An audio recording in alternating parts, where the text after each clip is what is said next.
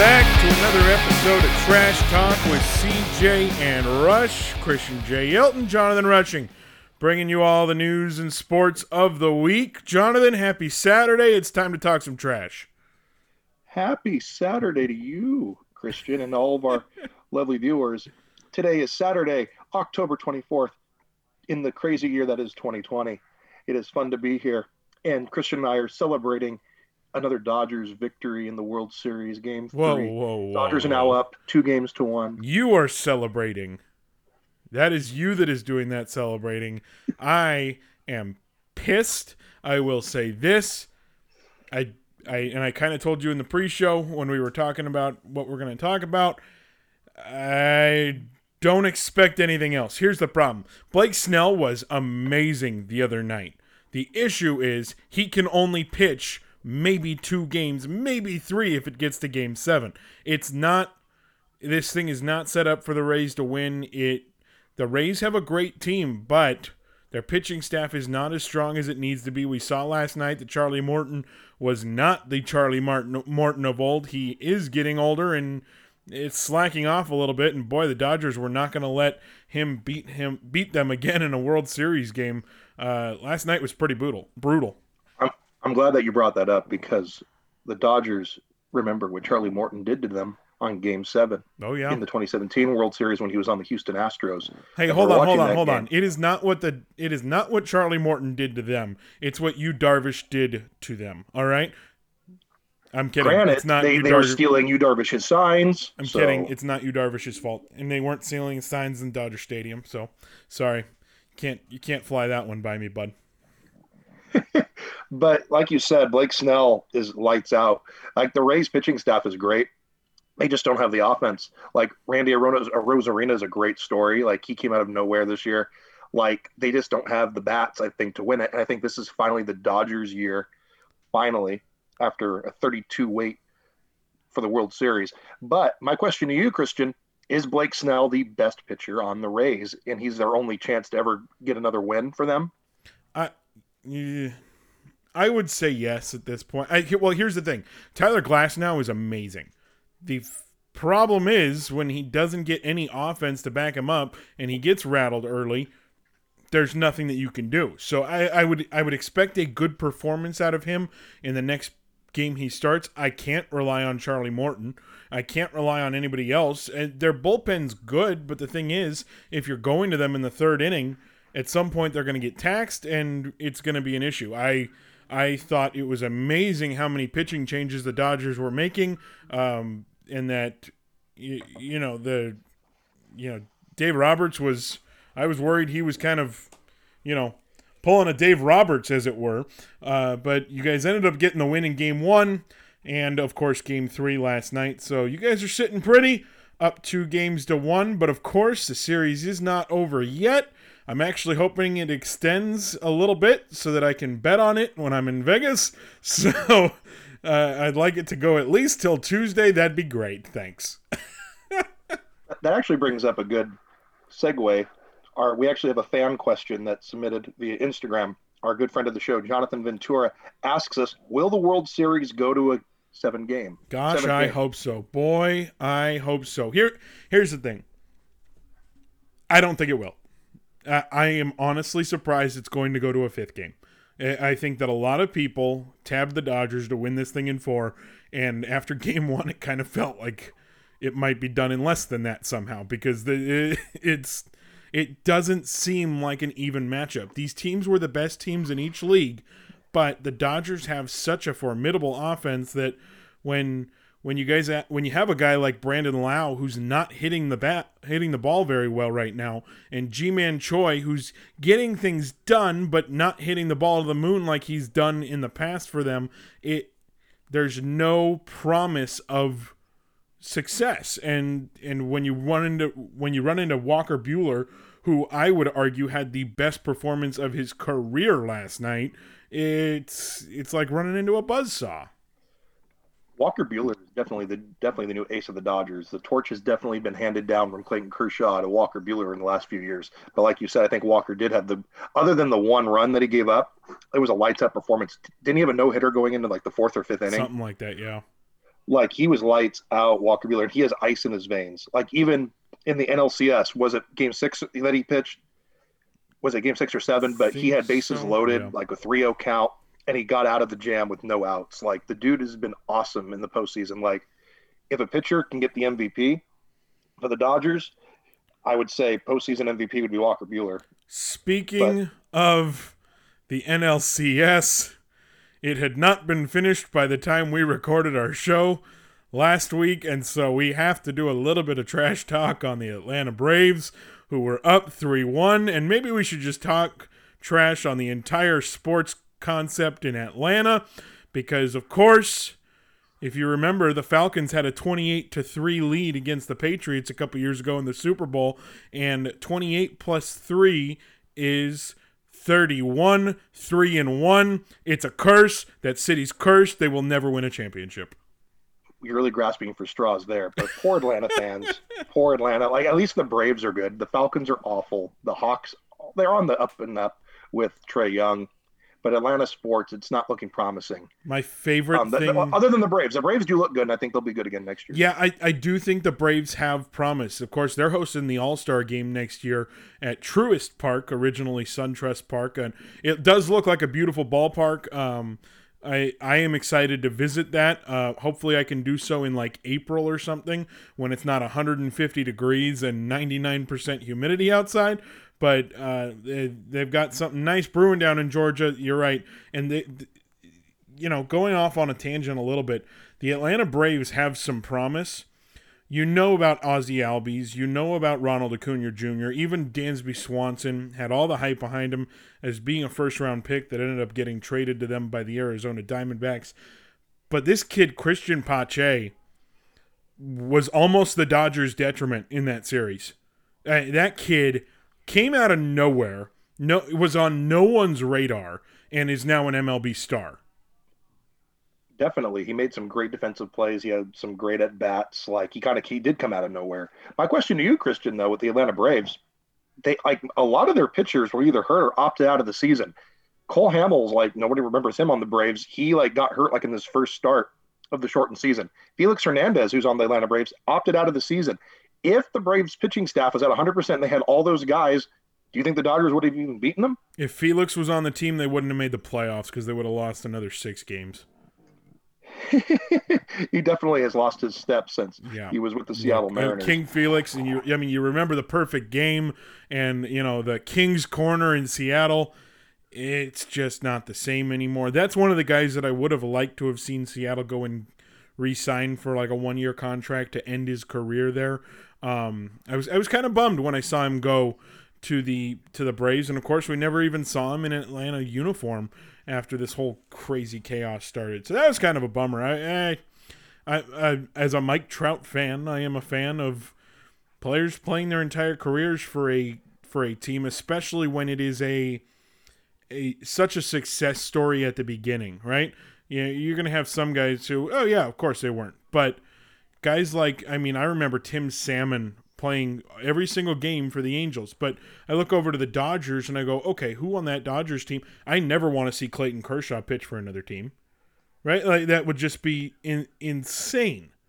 Well, that's one thing I love about this Dodgers team. I've been a lifelong Dodger fan. I also like the Angels as well. They're my. It's not possible to like both. Team. It's not possible. Yes, it is. No, because I'm a Southern California kid. I grew up going to both teams. I'm Dodgers fan number one. 100%, but I also do enjoy going to Angel games, and I do like the Angels. Of course you do, because you're not getting stabbed in the parking lot. Oh, my God. Anyway, what I was saying, though, a lot of these, other than Mookie Betts, the Dodgers is homegrown talent. Yep. Like Cody Bellinger has been on the Dodgers his whole career. Corey Seager has been on the Dodgers his whole career. Justin Turner's, got his name with the Dodgers. He started in the New York Mets organization, and they let him go stupidly. Same thing with Max Muncy. He was on the A's organization, and they let him go. So these guys got their names with the Dodgers. Like John Peterson's been a Dodger. Oh, almost an Angel. I know. The Angels really missed out on that one. That was really stupid. He batted like 186 this year. But other than Mookie, I think Mookie Betts, though, is definitely a catalyst why they're even in this position. The amazing home runs that he's robbed in the outfield, the stolen bases. He robbed one home run. He robbed one home run. The other one might have been a double. Calm down.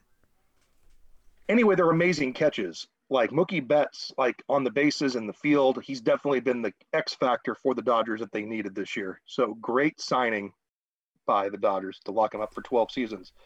But we were talking about, but kudos to the Tampa Bay Rays. Earlier in our earlier episodes, I predicted the New York Yankees and the Dodgers in the World Series. I've been saying that for the last 4 years because I think what a great clash of titans that would have been. Two big, heavy payrolls, two great offenses, two great pitching staffs. But the Tampa Bay Rays did small ball on us. I want to run this by you, Christian. Did you know that Mookie Betts and Clayton Kershaw's combined 2020 salary is about $26 million? Did you know that the 2020 Tampa Bay Rays entire roster is about $28 million? It's Moneyball, man. It's Moneyball at its finest, and you know it's been Oakland and Tampa Bay that have really run that route. And give Kevin Cash credit. I think Kevin Cash deserves a American League Manager of the Year nod. I think that it's, again, you're taking not the giant salaries. You're taking a guy like Ji-Man Choi, who was a Rule 5 draft pick by the Angels. It's just not. You've got an older Charlie Morton. You've got some talent, right? You've got this, Blake Snell and Tyler Glasnow, but other than that, you don't have those huge names. You find a kid like Randy Arozarena, who, like Christian Pache, has come onto the scene completely unseen. No one knew he was coming through, and all of a sudden, this kid's lighting up and setting rookie records in the playoffs. Give Kevin Cash credit. He's gotten his team where he's gotten them. I don't think they have what it takes to finish this thing off. I don't think they have what it takes to even tie the series. I would go on record and say they won't even tie the series, and that I'd like to see it to go Game 7, but I don't think it'd get there. I think, Christian, this series is going to be over before Monday. I think Dodgers win today, and I think they win tomorrow, because you have Julio Urias pitching today for the Dodgers, who's been awesome, lights out, one of their best pitchers of the postseason. And then you have Clayton Kershaw, which has lately been a wild card, but he pitched great. Whoa. What part of I need them to play at least to Monday did you not understand? All right? I don't want to hear that trash. I want the series to go a little bit longer. Thanks. If anything, I'm saving you money, Christian, because you and I both know if you go to Las Vegas, you're going to go put a lot of money down on the Tampa Bay Rays to win, because the money line's going to be good. They're going to be a huge underdog, right, and you're going to lose money. So you're going to save your money. I do like money lines. You're not wrong. Seriously, the Rays are – but I'm glad that you mentioned Ji-Man Choi. Did you know, Christian, that Ji-Man Choi is the first Korean-born baseball player to ever play in a World Series? Yeah. That's crazy. That was kind of a shock to me, but I mean, you always hear about the Japanese players coming over, and the Korean, I don't know. I guess it's not nearly as sufficient, and so congrats to G-Man, the big man G-Man, for doing that. And also, can we talk about the fact that Ji-Man Choi did the splits the other night? That was that was the first inning last night, and I almost started crying. Like, it looked like it hurt, man. Those first basemen, they're like goalies in hockey. Absolutely. Like, watching him get that out at first, I was like, man, I don't know that big guy can do the splits like that. Seriously, man. And he can move, too. He can move around defensively. He's not the fastest on the base paths, but he can really do a lot. He made that catch and then tag on Bellinger. That guy can move. Absolutely. So, credit to the Tampa Bay Rays for somehow getting to the World Series and also somehow winning one game, because I don't think they'll go much farther than that. It hasn't been good, and it's not getting better. I do want to give credit where credit is due, and this stays on our baseball topic. Joe Buck called a game every single day this week. And I think that's pretty cool. He called Sunday Night Football. He called Monday Football, because he called that 2:00 game thanks to the postponement. Then he called World Series Game 1, World Series Game 2 on Tuesday, Wednesday. Then he decided to fly over to, New York or Philadelphia to call the Eagles-Giants game on Thursday. Then he flew back last night to call the World Series game in Texas, and he'll be calling World Series Game 4 tonight. That guy, or Game 3 tonight. I'm sorry. No, yeah, it is Game 4. I don't know what I'm thinking. But yeah, give credit to that guy, man. What a schedule. Absolutely. Joe Buck is definitely Fox's golden boy, calling the NLCS, the World Series, the Thursday Night Football, the Fox NFL Sundays.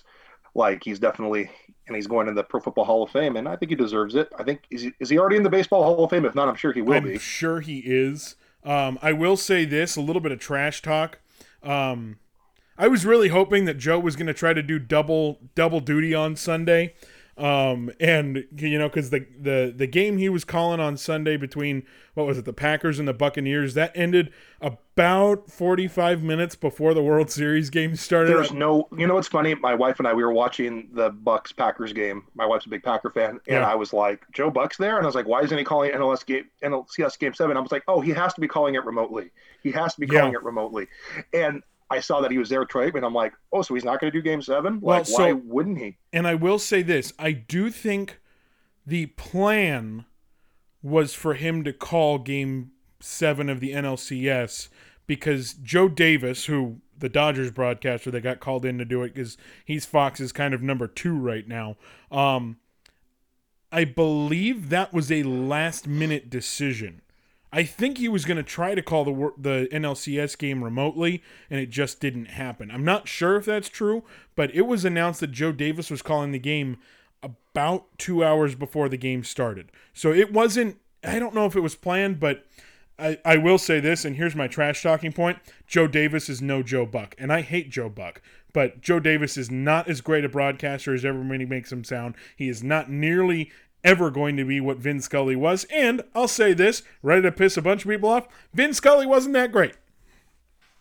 Hell out of here. Like get out of here. Joe Davis, I think, is good. He's still very young. And I just watched an interview with him. He's very classy. He is a classy guy. He immortalizes Joe Buck and Vin Scully. So he's like, I'm honored to be like Joe Buck. I would love to fill his shoes.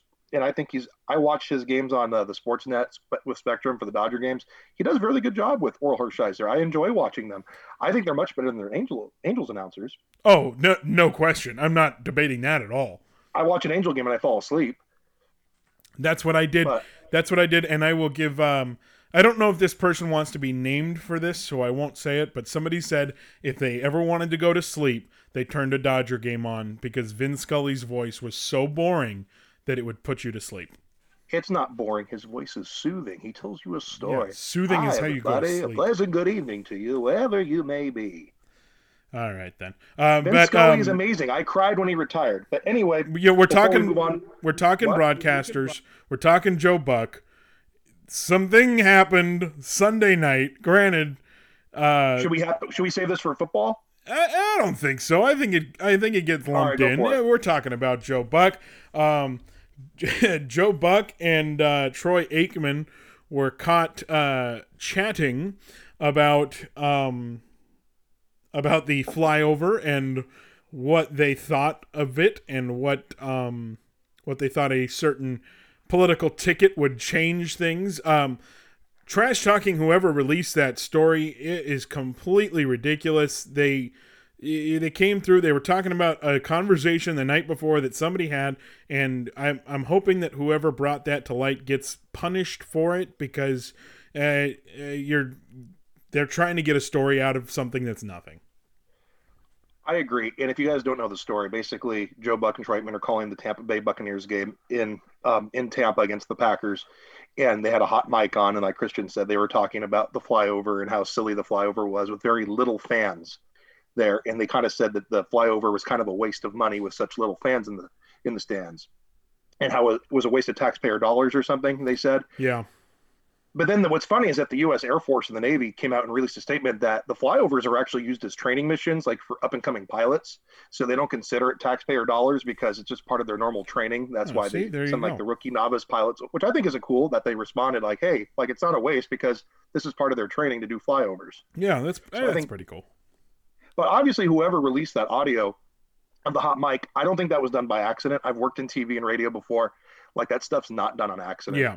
Well, I think someone was trying to get them in trouble. Oh, definitely. And In a quick pivot to our next topic, because I only have one thing to talk about the NHL, and it does have to do with broadcasters. Before you go, are we leaving baseball? Yes, we're leaving baseball. I just want a huge shout We out know to Justin you think Turner. the Dodgers will win. No, Justin, I want to give a shout out to Justin Turner, Cal State Fullerton graduate. My wife's cousin actually played on the 2004 Cal State Fullerton championship baseball team with them. And I'm a huge Justin Turner fan. He tied Duke Snider's Dodgers postseason record for home runs last night. So he's only one home run away from getting the postseason record in Dodgers history, which in like the 120, 30 years of the Dodgers, I think that's a really impressive record to have out of all the playoffs that the Dodgers have ever been in since back to the Brooklyn days. So huge shout out to Justin Turner for hopefully this postseason breaking Duke Snider's postseason home run record. Justin All right, Turner. now we can go to hockey. Justin Go Turner ahead. falls in the same category as Vin Scully as being completely overrated. Moving on to somebody out of here. to somebody that wasn't overrated, but is officially hanging up the microphone. Doc Emrick, the longtime NBC sports broadcaster, has officially decided to call it quits, and he has called his last Stanley Cup final. He called 22 Stanley Cup finals, Jonathan, and this is a guy that I will never forget listening to. He made the games interesting, but at the same time, he got excited. You could hear his excitement. You know, you got guys like Vin Scully who would get excited but tried to toe the line. Doc Emrick would excite, but also be very honest. He was a diehard Penguins fan growing up. He grew up in Pittsburgh. One of my favorite nights ever was when he got to call a Pittsburgh Pirates game with Bob Costas on MLB Network. I thought it was super cool that MLB Network had called him in. He's the greatest hockey broadcaster of all time, and there is no second to that. There's no competition. So congrats to Doc on a fabulous career. I will always remember him saying, "The Anaheim Ducks have won the Stanley Cup." I remember that call too. I was just really excited as a fellow Ducks fan. That's one thing you and I do agree on. We're both huge Anaheim Mighty Ducks fans. Well, there had to be one thing. What's that? There had to be one thing we agreed on. That's true. So are you saying that Doc is the hockey version of Vin Scully? No, because I just wanted you to admit it. Doc's the best. So, kudos to Doc, but Vin Scully's the best. No, but it was a very cool video. If you haven't seen it, go to NBC Sports, and NHL shared it as well, or I think it's NHL on NBC's Facebook page or whoever it is. They had a really good video of him announcing his retirement, and I started crying. I mean, he's my favorite hockey broadcaster. He is what I've known as the hockey voice, besides Gary Thorne saying, "On the floor, or off the floor, on the board, Paul Correa." That was an amazing call as well. NBC should call Gary Thorne. He would quit the Orioles in a heartbeat to go back to hockey, I feel like. But yeah, just a big kudos to Mr. Doc Emrick for a illustrious career that has now ended.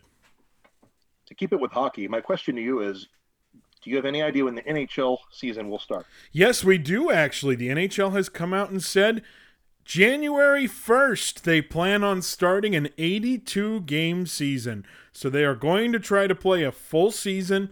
They have some kind of protocol in place for if players come down with the virus. But it's also after November 3rd, so we'll see if the virus is even still a thing. But I'm kidding, everyone. Don't hate me. Actually, hate me. I don't care. We already do. We all hate you already. But yeah, I'm excited for the NHL to get back up and running. I'm so excited to go to Honda Center whenever it's allowed to. If you want me to start trash talking, we can start trash talking the rules here in California. But it'll be such a cool moment to go back to the hockey rink and watch a game, listen to Phil Hewlett calling Anaheim Ducks goal. Yeah, I can't wait. I miss sporting events so much myself. So I'm right there with you. Like, to not go to, this is the first year that I can remember ever that I didn't go to a baseball game. Like, I love going to Dodger games. I love going to Angel games. I love going down to San Diego, going to a Padres game. No, this was definitely the first year of my life I didn't go to a baseball game. Like, there was definitely a void there. Like, I'm so happy that we have sports. So thank goodness they were able to figure it out and have a season. Yeah. Granted, it was a shortened season for baseball, hockey. Kudos to the NHL for the success of their Stanley Cup playoff bubble. I thought that went really well. NBA, like I said in the last show, NBA did a great job with their bubble. Guess who's collecting money on Monday thanks to that Stanley Cup final? This guy. All right. Anyway. Hey, but kudos to Tampa Bay, though, having the Lightning in the Stanley Cup finals, having the Tampa Bay Rays. Kudos to, like, they had the Buccaneers are going to be good. Like I said, when we go to football, I think Buccaneers will be a playoff team. Well, okay, and this actually brings up another trash talk point. We will never cover this sport because I think it's the stupidest sport in the world. But soccer is a thing, and it's the most popular sport in the world, Christian. Yeah, well, it's dumb. I'm sorry. I don't care. Go LA Galaxy. No, well, on the MLS topic, Orlando City is also in the playoffs, so give it up for the state of Florida, man. Not only did the Tampa Bay Rays make it to the playoffs, the Miami Marlins made it to the playoffs as well. Their soccer team's there. Their hockey team won the cup. Their baseball team could win the World Series up in Tampa Bay. I don't think it'll happen, but it could. And again, Tom Brady and the Tampa Bay Buccaneers could win everything in February as well. That's a good time to be a Florida sports fan, and I never say that. So it's a good year, man. 2020, anything can happen, clearly, because Florida's succeeding in sports. Miami Heat? I forgot about the Miami Heat. They made it to the finals. I mean, come on. But I think that's a good transition over to the NBA. We have some NBA news. Did you hear that Stan Van Gundy, who was calling all the NBA bubble playoff games, has agreed to become the new head coach of the New Orleans Pelicans? Yeah, I thought that was a little bit interesting. I was like, wait, wasn't he the broadcast guy? But of course he's coached before, and I think a coaching decision isn't what needs to change in New Orleans. I think they need to build more. Zion's great, but that's all they got because ball ain't nothing. So I don't know. I don't know if the coaching change is what was needed, but I think Stan Van Gundy could be a positive force for them. I agree. And his brother Jeff Van Gundy, I heard, is rumored to be interviewing for the Houston Rockets head coaching position as well. Why wouldn't that be interesting? I'm really surprised that Mike D'Antoni hasn't gotten a job unless he's retiring. Like, I could have swore like he would have gone after the Clipper job or he would have gone after the Sixers job. The only reason he has a chance is because of the team that he was coaching. He's not that great of a coach. And we also have another team that was in the NBA Walt Disney World playoff bubble.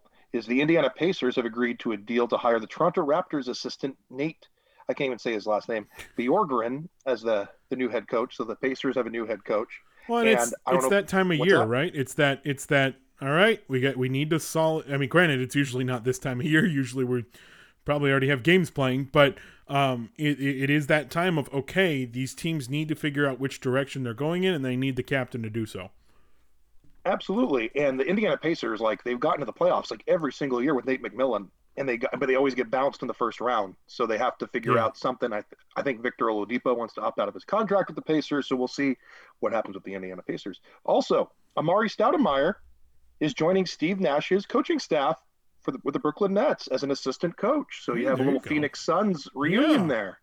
Well, and again, I think Steve Nash deserved that job. Stephen A. Smith can, scream all he wants, but I'm excited to see that team play. Of course, I don't want them to beat the Lakers or the Clippers, to be honest. I would classify myself as a Lakers fan, but I would love to see the Clippers succeed. I would love to see the Clippers finally get a banner and have just as many as Taylor Swift does at Staples Center. Wow. Yeah. Does she have two banners? One banner? She's got one. Shows at Staples? She's got the one banner for the most sold out shows at Staples Center.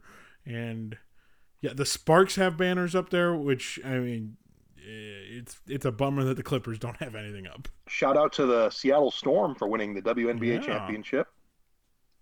Kudos to Seattle doesn't have many sports teams to cheer for. Like the Seahawks are obviously not yet. Unbelievable. The Kraken are coming, baby. So I thought the Kraken were coming next season, but they're not coming till 2022. Yes.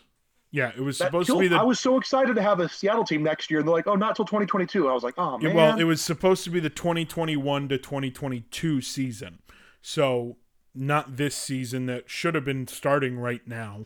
But but the next one. So you will see them in 2021, but not quite. Whenever that season starts. Yeah. But speaking of season starting, the NBA, they're throwing around a few dates around, because I'm curious because normally the NBA season is rocking and rolling as of right now, but obviously we just had the championship. Got to give the guys some time off.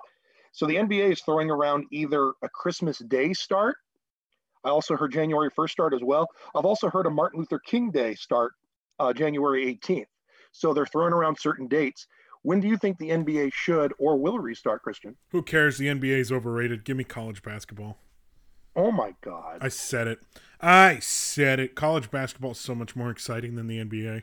It's different, man. It's different. I love the only time I watch college basketball is the March Madness tournament. It's the only time I didn't have it this year. That, and I did call, and I can say this, I announced the UC Irvine Anteaters one year, and then they went to the tournament that year. So I was pretty excited that I could say I actually announced a team. I was literally the guy that they called because their guy wasn't able to come in that day. But so zot, go Anteaters. But well, if we're gonna throw our resumes around, I did help broadcast the Cal State Fullerton basketball team when we went to the tournament when I was in college. Oh, so back 100 years ago, huh? Anyway, hey, but go Titans. But yeah. So I think I will say this, and I might get some flack for this. I don't think they needed a break. I don't think that any of these teams that were amped up already needed a break. I would say give them a month and then get things started. I want to be back on a normal schedule. And so I would say start as early as you can. If you could start in December, do it. If it's the end of December, if it's Christmas time, sure, do it. Don't push it off till mid-January, because again, you're just pushing that schedule back even further for the next season. It's definitely true, and I'm wondering now with them pushing everything back. Hopefully baseball, since it's wrapping up at its normal time, hopefully baseball can start at its usual time next year. Hopefully that the virus has gone away and we go somewhat back to normal. But pushing all these sports leagues, NHL, NBA, the NFL seems to be on. The NFL is the only one that's on its normal schedule right now. So we'll see how that goes. But hopefully this doesn't create a domino effect where it just pushes back seasons and seasons years down the road. Well, and that's the thing. And I will say this: It is exciting to have been able to watch baseball, basketball, and football all on the same day, right? Even hockey when it was going. If you're a soccer fan, you could watch the MLS going on at the same time. But it's going to suck when there's nothing. There is never a time of year where there's no sports. But we might get that as a regular thing if this schedule keeps pushing that way. So that needs to end. The only real time there is no, no sports in my mind is between the Super Bowl and the opening day of baseball. But of course, hockey and basketball are going on at that time. So there's never a time where there is nothing. They always overlap, but that could change with this whole scheduling thing. I need to... And I said this during the coronavirus in the real big outbreak when nothing was being played. I need something to watch that night. I need something to look forward to in the paper the next morning. Besides all the bad news, I need to be able to see how bad the Angels are doing. So I really need that. So I'm hoping we don't see a situation like that ever again when there's no sports being played. Absolutely. You and I, and along with most people, during the closure of everything, I was having a hard time with no sports because we've had sports our whole lives, in the fact that they were just ripped away. You don't know what you have until it's gone. Having no sports to watch was real killer. Yeah. So I'm so happy and blessed and thankful that we do have sports back. Sports are a pleasant distraction. That's why we are even doing the show. If it wasn't for sports coming back, we wouldn't even have this podcast. It's true. So we're lucky to even be doing it. And the fact that I think so many were going on at the same time, you and I were like, dude, we got to start a podcast. Yeah. Because there's so many sports and news stories going on, and we have to get on this. Yeah, man. And you and I both have faces for radio. So I think it's awesome. You know it's true. Nobody wants to see our ugly. I know it's true, but it still hurts. So my quick question to you before we transition over to football, I was looking at NBA.com right now while we're still on basketball. So NBA 2K21, LeBron is the number one rated player in the game. Do you agree? or He's the disagree? greatest player that's ever played the game, so yeah, he should be. All right. Like not Anthony Davis, not Jimmy Butler, No, James he's better. Harden. Jimmy Butler doesn't belong in the 90s. Jimmy Butler got the Miami Heat to the NBA Finals, so Jimmy buckets. All right, are we ready to transition over to football now? Yeah, let's do it, man. We Let's have get to it. we have to. So the first half of the show we knocked out 3 sports. Now the second half of the show we're doing all football, baby. Well, We got a because lot to talk there about. is a lot to talk about, and I think at this point it deserves that conversation. And so, yeah, let's officially go over to football. Jonathan Rushing, a big week 6, and we have to go back and officially trash talk it even before the fact that the Eagles got a win on Thursday. It was a very ugly win. It was an ugly win. That division is so bad. How bad are they? They had 5 wins in 6 weeks of play, Jonathan. Absolutely, and it's so mind-boggling how bad the NFC East is. I don't think I've ever seen a football division this bad. I mean, you have the Dallas Cowboys who are 2-4. You have the Philadelphia Eagles who are now 2-4-1. The Washington Football Team is 1-5. The New York Giants are 1-5. Christian, the NFC East, like you just said, up to week 6 has a collective record of 6-18-1. And that was after Thursday Night Football this week. One of these teams is going to the playoffs. Not only I think it's that, either going to be the Cowboys or the Eagles. I think it's going to be the Eagles, in my opinion, just Jonathan, because since Dak's gone now. But not only that, Eric Pesolano, our good buddy, mentioned to me the other day, not only is one of these teams going to go to the playoffs, they're going to host a playoff game. I think it's going to be the Eagles. It's ridiculous. I think the division is so terrible. It's ridiculous.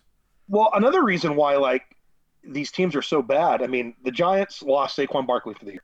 The Eagles just lost their whole swagger. They have injuries left and right. They can't figure it out.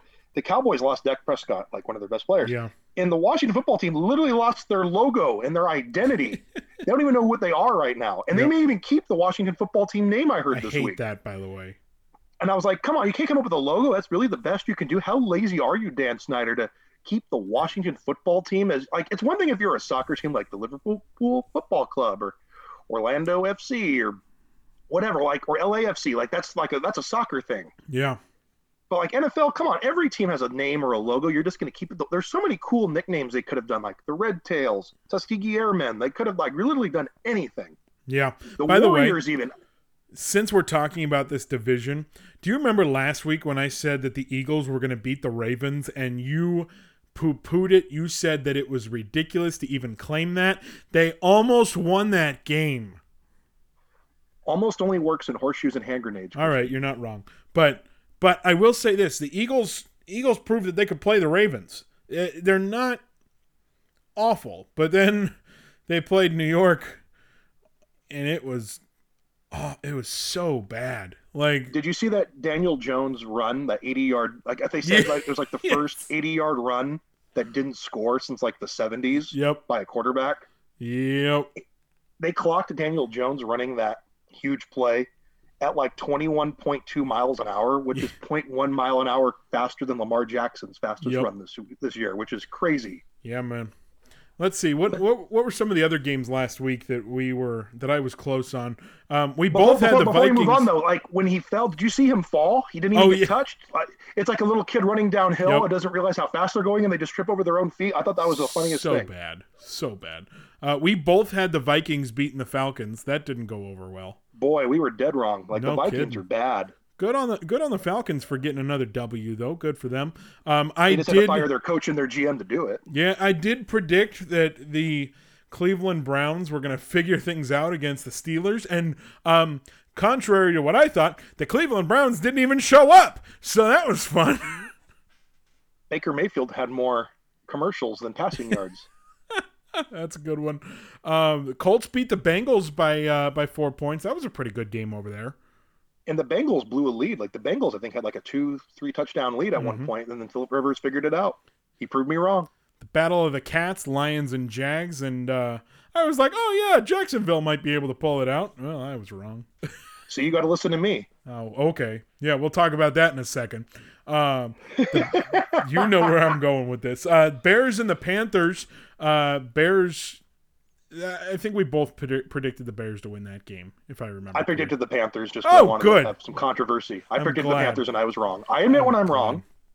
Battle of the worst, the New York Giants and the Washington football team. Another close game. Well, we knew it was going to be close because they're two bad teams. Yeah.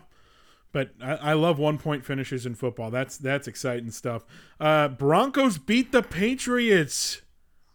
My father-in-law is a huge Patriot fan, and watching the game with him was very frustrating. The Broncos, Brandon McManus, their kicker, scored every single point in that game. He had 18 points, all field goals. How do you go into New England and defeat Bill Belichick and the Patriots, and you only kick field goals? You don't even score a freaking touchdown. Yep. Is that just bad on Bill Belichick or good on Vic Fangio and the Denver Broncos? Maybe a little bit of both. I did ask you. I said when we talked about the Dolphins and the Jets, I said, "Is it going to be a 30-point game?" And you were like, "No, it won't be a 30-point game." It almost was, 24-0. The Jets. But I was right. You were right, but the Jets embarrassed themselves even more than they already have in the past. I'm glad you brought up that game because how about we have a quarterback change in Miami Dolphins? They are going to Tua Tagovailoa and benching Ryan Fitzpatrick, which I'm really shocked by this move because Fitzpatrick has been playing very, very well. They actually look really good. I'm really surprised that they're doing this. What are your thoughts on Tua getting the nod? The tweets coming out of Ryan Fitzpatrick this week were the most depressing thing, man. That was brutal to read. I like it and I don't like it. I agree. Ryan Fitzpatrick's had a great year so far, but I also like the Dolphins are pushing for their future. Do I think this was the time? They're 3-3. I don't think it was necessarily a, boy, we're awful, we need to figure things out. I think they've, I don't know. I don't know. I think Tua Tagovailoa, I can't pronounce that. Tua Tagovailoa or something like that. I think it was cool that he got his NFL debut. You know, he went back to the 15-yard line, sat on it, and I guess FaceTimed his parents or something like that. That's really cool. I think it was a very big shock that he has now been named the starter. I like Fitzpatrick. I felt like if the season was already over with, say they were 0-5, 0-6 at this point, okay, make the switch, let him get some playing time, figure it out. But the fact that the Dolphins, Ryan Fitzpatrick has been playing very well. Through 6 games, Christian, he has 1,535 passing yards. Ryan Fitzpatrick has 12 touchdowns. Yeah. That's almost 2 touchdowns a game. And the Dolphins are in second place with the Patriots losing. They're in second place in the AFC East behind the Buffalo Bills. Yeah. They can make the playoffs. They could make the playoffs. I'm all for you and I are both gamblers. You stay with the hot hand. Yeah, I agree. I don't think you make the switch when you're 3-3. If you were 1-5, yeah, okay, it might be time Absolutely to make that call. Make the switch. But I don't know. And again, like you said, you're still in a playoff spot. I don't know if completely changing the system is the right way to go about that. A system that might need to be changed, especially come playoff time. The Green Bay Packers looked awful. Well, hang on. Before we go to the Packers, I just want to say, because I coached high school football, I played high school football. Once you make a quarterback change like that, you can't go back. Say Tua goes in there, he throws you can't go 6 back. interceptions. You can't go back. You can't now put in Fitzpatrick, name him the starter now, because he's lost all of his confidence. Yeah, I agree. So we're going to see what the Dolphins do. Let's see if it's a smart move by Brian Flores or a bad move. Right now, I think it's a risky move. I think Tua is really good. I think he's definitely the future. But I think Fitzpatrick got you there so far. Yeah. It was one thing if he got hurt. But anyway, go ahead. You were talking about the Packers. Oh, yeah, they look terrible. They look terrible. They had one bad game. They had one bad game against a really good Tampa Bay team. I think Tampa's starting to figure it out. Tampa Bay's not really that good. They're 4-2. They're going to be a playoff team, like I said in the beginning of our show. They're going to be a playoff team. The Bucs are a good team. The Packers are they're not unbeatable. Obviously, the Niners killed them in the NFC Championship last year. The Packers are 4-1. Bucs are now 4-2, and the Bucs needed to win that game a lot more than the Packers did. That's true. They did.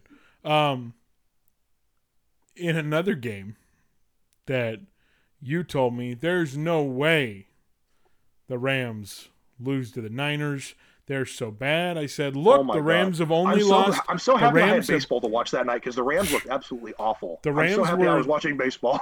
They had only beaten the NFC East, and we were proved this week that they're not as good as everyone thinks they are.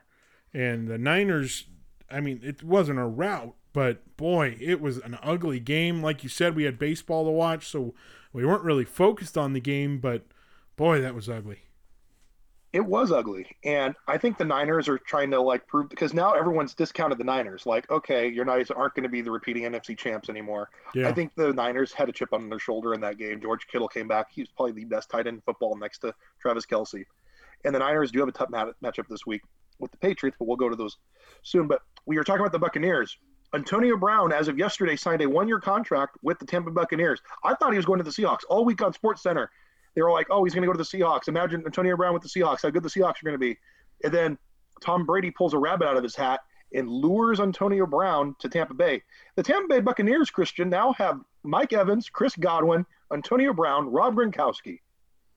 Wow. Your thoughts?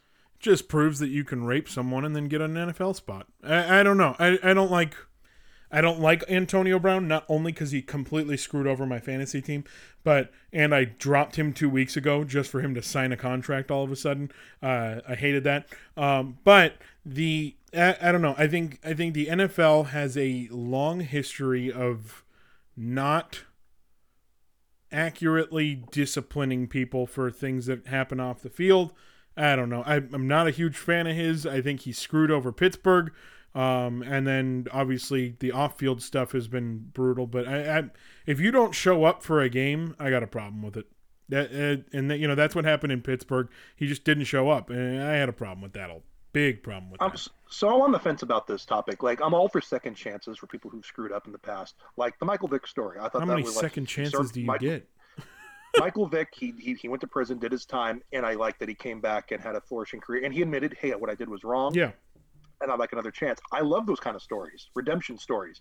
But like the Antonio Brown thing, it's like, were you really that punished? The fact that you kind of screwed the Raiders like that, like you didn't even play a game with them, and then you somehow get magically traded to the Tampa Buccaneers, the New England Patriots with Tom Brady, and that's where him and Tom Brady built the. He's lucky he has Tom Brady as a friend. Yeah, like he's lucky. Because definitely with football, I mean, I coached and I played football, and like I've been a football fan my whole life. Talent always outweighs off-field distractions, if you haven't noticed. Yeah. Like they'll always find a way. Well, he's a really good player. Sorry, we got to play him. Yeah, you got Adrian Peterson and plenty of other football players that have that. Kareem Hunt is now on the Cleveland Browns. Yeah. After his incident in front of the elevator there. Mm-hmm. Yeah. Like, I remember that. And, like, I was thinking to myself, this guy's never going to play football ever again. And here he's playing for the Cleveland Browns. Yeah, well, I don't know if that counts as playing football. But anyway. The factory of sadness. Yeah. But it's an interesting signing. I, like you, thought he was going to Seattle. I liked what Russell Wilson came out and said that I think he could learn some stuff here. That was Russell Wilson kind of saying, he could have his ego in check and learn some stuff here. But instead, he goes to the fancy team that's got all the old farts on it. But I think Tom Brady's a smart guy. Hopefully Tom Brady controls his ego too. Yeah. And with football, it's all about culture. Like Pete Carroll and Russell Wilson have a culture now in Seattle. Hopefully Bruce Arians and Tom Brady now have a culture in Tampa Bay that they didn't have for a long time. So hopefully I'm proven wrong. Hopefully Antonio Brown does do well, and hopefully he kind of gets his act together. Yeah. Because you need to a redemption story. If Antonio Brown screws up one more time, he ain't ever coming back in the NFL ever again. Well, I said that last time, and yet here we are. A couple other games. Before we move on, I was going to say before we move on, because we're still talking about the Buccaneers. So last week we were talking about the Packers and the Buccaneers playing. Tom Brady shook hands after the game with John Runyon Jr., who is now an offensive lineman for the Green Bay Packers. I don't know if you remember, John Runyon was an all-time left tackle for the Philadelphia Eagles, and he played with Tom Brady at Michigan. So here, Tom Brady's 43 years old, met a dude's son and played against him that he went to college with. 20 years ago, he went to college with John Runyon Jr.'s dad and played with him at Michigan. And John Runyon's now retired out of the NFL. He's going to be in the Hall of Fame for the Philadelphia Eagles. And here Tom Brady got to play against his John Runyon's son. That's just crazy. Sorry. Yeah, I thought it was a pretty cool story. I thought that was a very it's one of those oddball stories that, oh yeah, I remember when I played with your old man. Like, I love that kind of And stuff. here I'm still playing. Yeah. Anyway, what were you going to say before I interrupted you again? Just that on Monday we got one good game and one awful game, and unfortunately it wasn't in the right order. I would much rather start my day off with an awful game and then be rewarded with a fantastic ending. That is not what we got. The Chiefs and Bills was a great game to watch. Mistakes on both sides, good things on both sides. And I think the Bills, I never had the Bills as being a good team this year for some reason. I have been proved wrong. They've been there. And then the Cardinals slapped the crap out of the Cowboys. And shame on the Cowboys for dedicating the rest of their season to Dak Prescott and then coming out and basically lying down and getting beaten by Arizona. And here I was dead wrong last week. I picked the Cowboys. I figured Andy Dalton would figure it out. You also picked the Bills to beat the Chiefs. I did pick the Bills. My Monday night was way off, but the Cowboys, man, they look terrible. I mean, terrible. it was embarrassing. Ezekiel Elliott fumbles on 2 consecutive touches. It was ugly. I'm glad you mentioned Ezekiel because in my Yahoo fantasy league that I'm in, I was like destined to lose. I'm like, oh crap, they have Ezekiel Elliott still to play. I was winning by like 6 points. So I'm like, okay, Ezekiel gets 7 points, I lose. So, and he's going to get that. I ended up winning. Ezekiel Elliott only had like 3 or 4 points. And I was like, yes, I can't believe I'm going to win on a fluke that Ezekiel Elliott like had a no-show game. Yeah, it was fun watching that game with my brother. Somebody on the Cowboys was on his team, or somebody on the Cardinals was on his team, and the other guy that he was playing this week was on the opposite team. And so he was literally like, he had his phone out, he was looking, and he was like, I need this person to do that. It was hilarious. He won by like 2 points. So he was... I was the same way, and I also forgot. I also had the guy I was playing against had DeAndre Hopkins. Yeah, DeAndre Hopkins. That's and Zeke, and I was only winning by like 7. I'm like, okay, between these two guys, I'm going to lose. Yeah, and neither one of them performed, and I was like, I can't believe I won. Yeah, I definitely deserved to lose, and I'm surprised I won. So I escaped that victory. And yeah, your brother did too. It was an interesting week 6. Some embarrassment that we saw, but also some good games. And even if the good games were between bad teams, sometimes even you know the only thing worse than watching bad sports is watching your favorite team play bad sports. So. I say that about the Angels all the time. The only thing worse than watching bad baseball is watching the Angels play bad baseball. Well, luckily you only had to watch them play bad baseball for 60 games, not 162. It's true. But you know, if I'm a Jets fan, do I even turn on the TV?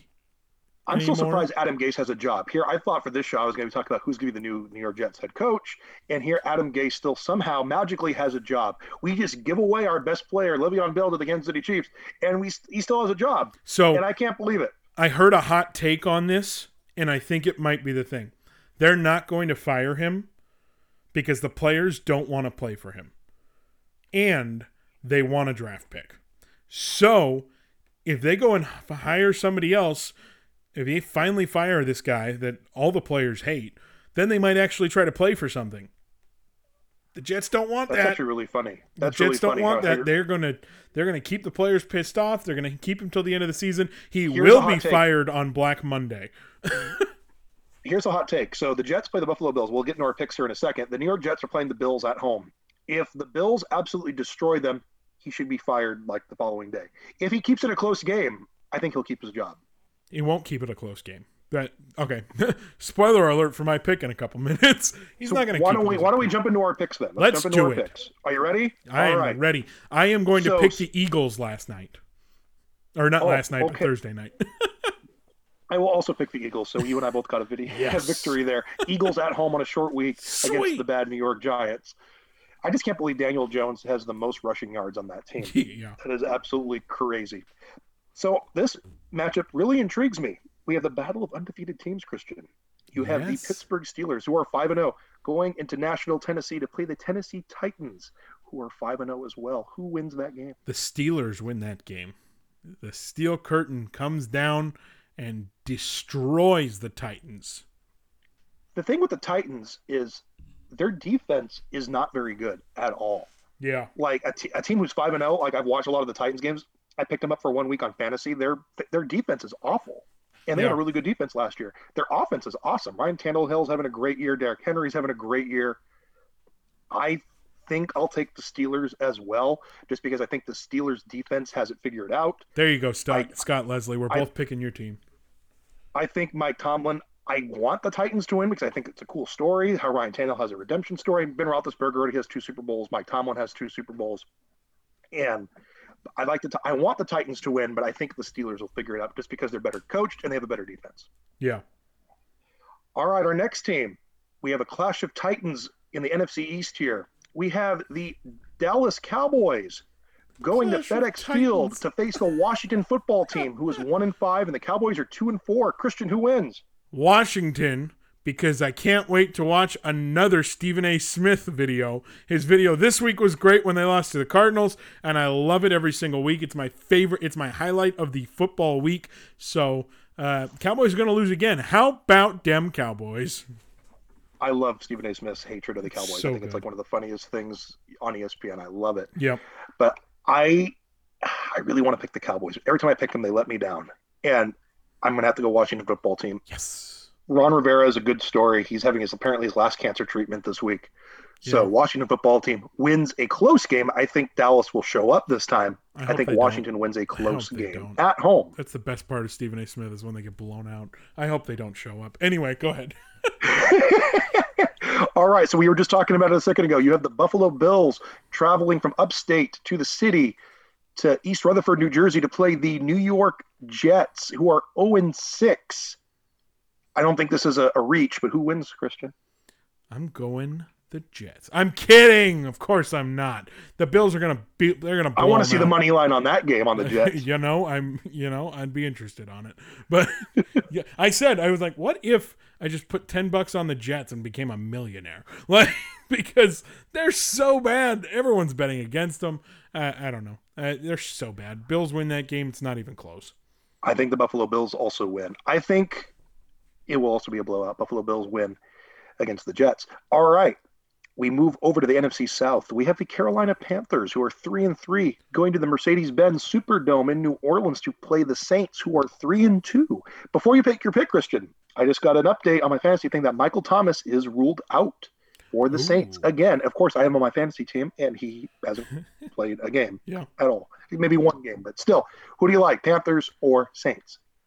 The Saints are going to come marching in and win, although injuries are a thing. COVID-19's a thing with that organization apparently, but I'm keeping the Saints. I think they're going to win. I like the Saints at home in the dome. In the dome. I've been in that dome. It's a very nice dome. So yeah, Kelly and I, we went with some friends. We went to the Sugar Bowl before COVID happened. Nice. We got to see the Georgia Bulldogs play the Baylor Bears, and I got tickets for like $15 up in the nosebleeds. Nice. And I was like, oh, that was a lot of fun going to the Superdome. I really enjoyed that atmosphere. I sat field level, but it was not for a football game. We had some special events going on down there in New Orleans at the time, and the Superdome was the host of it. So that is the only reason I've been there. It was not for a football game. So our next game, Mr. Christian. Yes. We have the Green Bay Packers, who are 4-1, going to Houston, Texas to play the 1-5 Houston Texans, led by Romeo Crennel now. Christian, who wins? Boy, what a great week for the Packers to have a shoe-in after getting destroyed last week by the Tampa Bay Buccaneers. They're going to be able to not only win, but figure things out. They're going to be able to try to run some different plays, try to work out the kinks, and try to figure out what happened last week that made their offense so terrible. So I'm going to go with the Green Bay Packers again.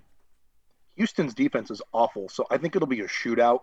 I think it'll be like a 42-28 game. Mm-hmm. I think the Packers on the road scoring a lot of points. All right, cool. There you go. We are not picking very many opposites here today, my friend. This week, we may pick opposites on this one. We have the Battle of Ohio. We have an AFC North matchup. The 4-2 Cleveland Browns venture to Cincinnati to play Joe Burrow and the Cincinnati Bengals, who are 4-1. Christian, who wins this game? The Bengals do. Damn, it looks like you and I do have the same picks for this week. There it is. But yeah, I think that I don't know. I got that feeling in my bad knee that the Bengals are going to win this one. I have a feeling too, just because the Browns looked so bad. By the way, so bad. Completely random insert here. Is it bad that I'm rooting for one of the teams to have a COVID breakout and get postponed to Monday so I have more games to bet on when I go to Vegas? That is really, really sad. You don't want anyone getting COVID. I know what I do not want anyone what the hell's the having matter COVID, with you? But I want there to be some reason why a game needs to be delayed. And that they don't have to be get COVID. Have them wish for like their flight to get delayed. Yeah, see there. Okay, all right. There you go. Don't wish COVID on anybody. That's awful. You're right. That's you're awful. right. I apologize. It was not classy of me. I don't know. All Anyway. right. So we're both taking the Bengals to beat the Browns at home. All right. I think it'll be a shootout. I think it'll be a close game. I think the Bengals make a field goal as time expires to win. All right. Next game. Underachieving teams. You have the 2-3 Detroit Lions venturing over to Atlanta to the 1-5 Atlanta Falcons. Christian, who wins that game? Falcons.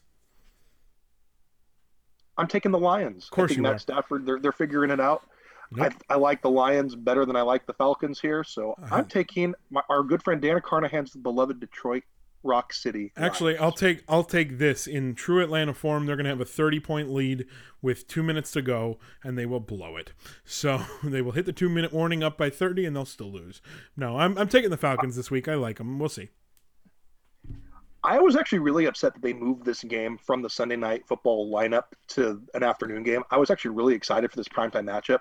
We have the Battle of the Pirates, the Tampa Bay Buccaneers firing the cannons against the Las Vegas Raiders.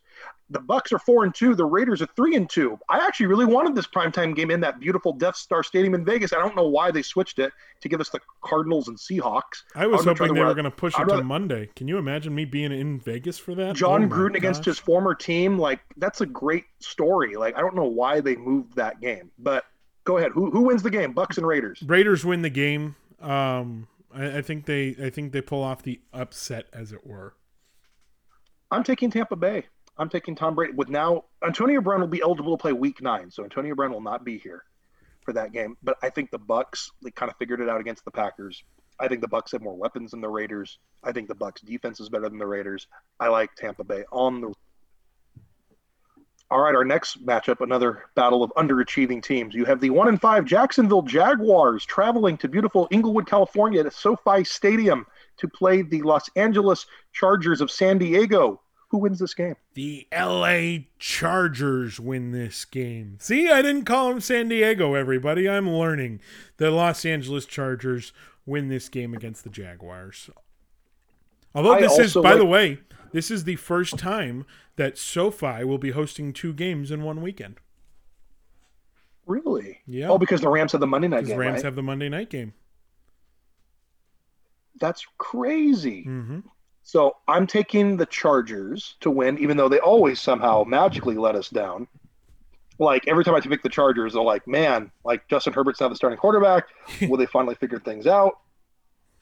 So we actually have a fan question. Since we're talking about the Chargers, what have you been to Qualcomm Stadium, Christian, where the Chargers used to play in San Diego? Actually, I believe I did once, and it was for a baseball game. So that's how long ago it was. Because basically we had a friend, our good friend of the show, Mike Nada, said that what is our favorite memory of Qualcomm Stadium? Because there's rumors that they're going to be tearing it down. Oh, it's not rumors. They've already signed the check. They're going to be tearing it down. My question is, where's San Diego State football going to play then? They're building a new stadium. Oh, good for them. Good for San Diego State, the Aztecs there. But yeah, they're actually building a new stadium in the parking lot of Qualcomm, and then turning Qualcomm into the parking lot. That stadium that stadium is a dump. If you guys have been there, my uncle lives in Temecula. I grew up. He had Chargers season tickets when they were in San Diego. So probably 2-3 games a season, I'd go to a game. I've seen Doug Flutie play. I've seen Drew Brees play when he was on the Chargers. I've seen Phillip Rivers, and I have a lot of fond memories of going to games and watching the Chargers lose a lot. Sadly, my good friend Sean Merriman, I got to watch him play when he was on the Chargers. Back when they had those really good teams in the mid-2000s. I have a lot of fond memories there. I went to a playoff game there. It was Chargers against the Indianapolis Colts and Peyton Manning in the rain. That was a lot of fun. I have a lot of fond memories going to that stadium. And I even went to a few San Diego Padre games there. Yeah, excuse me, that's the only when they time I played. ever went. I believe my little brother's first baseball game ever was at Qualcomm. I believe that's the story. I don't remember. I remember going, one of my first baseball games I remember going to was, I think we went to a San Diego Padre game with my grandma and grandpa rushing, and we watched Tony Gwynn play at Qualcomm Stadium. So that was a lot Yeah, of fun. there Back you when the go. Padres wore their pinstripes uniforms. Yeah. All right, back to football, back to what we were talking about after we went on that tangent. Thank you, Mike, for submitting that fan question Yeah, about thanks, our Mike. memories at Back Qualcomm. to the Um, football. so we're both taking the Chargers to win. The Jaguars they're not figuring it out. I No. think the Chargers just have a better offense than the Mhm. Jaguars do.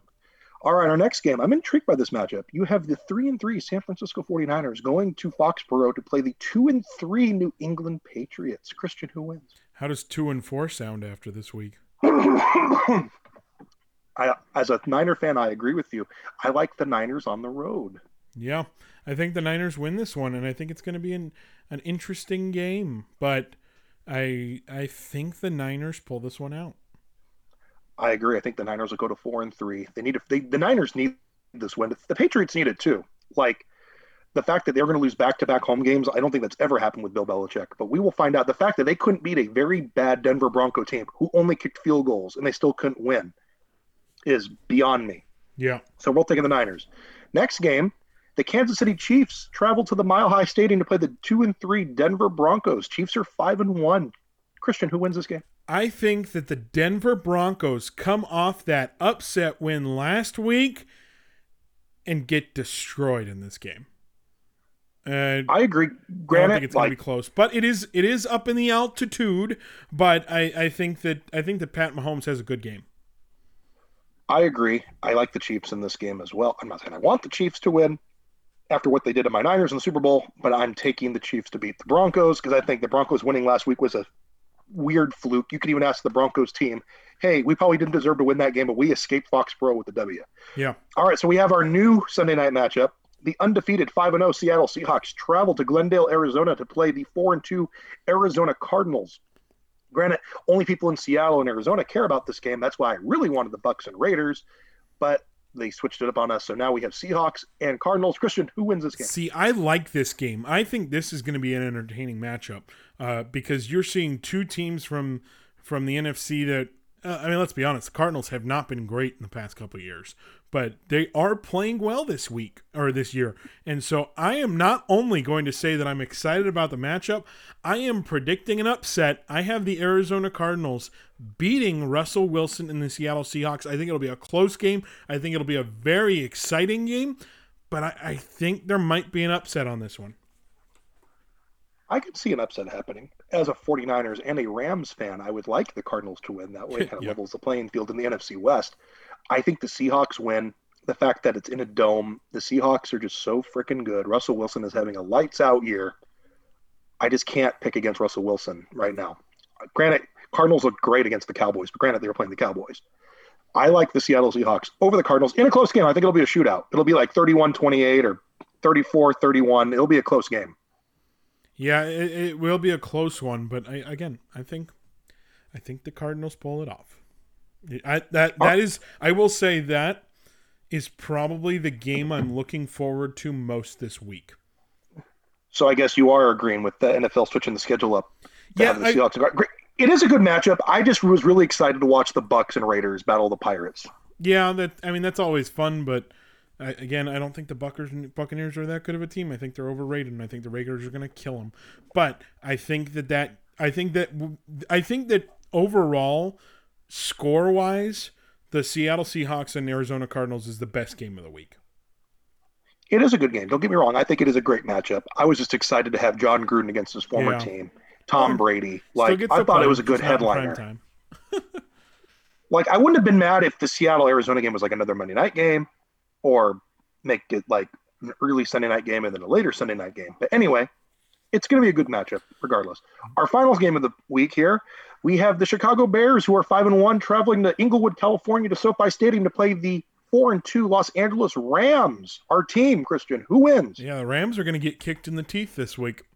And I hate saying that because I really want them to win. I'll be in Vegas for this one. We are going to be at Caesars Palace, most likely, sitting in the sports book, probably my favorite sports book of all the sports books I've been to.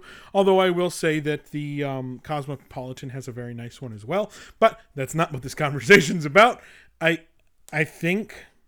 I genuinely think the Raiders win this game, and I've been told by a Raiders fan that I'm sorry, I'm saying the Raiders, the Bears, and I've been told by a Bears fan that I shouldn't be thinking that, but the Rams have not proven themselves as a great team to me. Again, they've beaten the NFC East, but other than that, they haven't won, and I don't know if they're better than the Bears. Granted, the Rams lost to two good teams. They lost to the Bills and they lost to the Niners. And both of those games were on the road. The Niners aren't a good team. The Niners aren't a good team this year. They're the defending NFC champs. That doesn't make them good. They have a lot of injuries. The Angels won the World Series in 2002, but didn't make to the playoffs the next year. That doesn't make them a good team. I think the Rams win this game. It'll be a close game. I think the Bears defense will look really well, but I think the Rams will finally figure it out.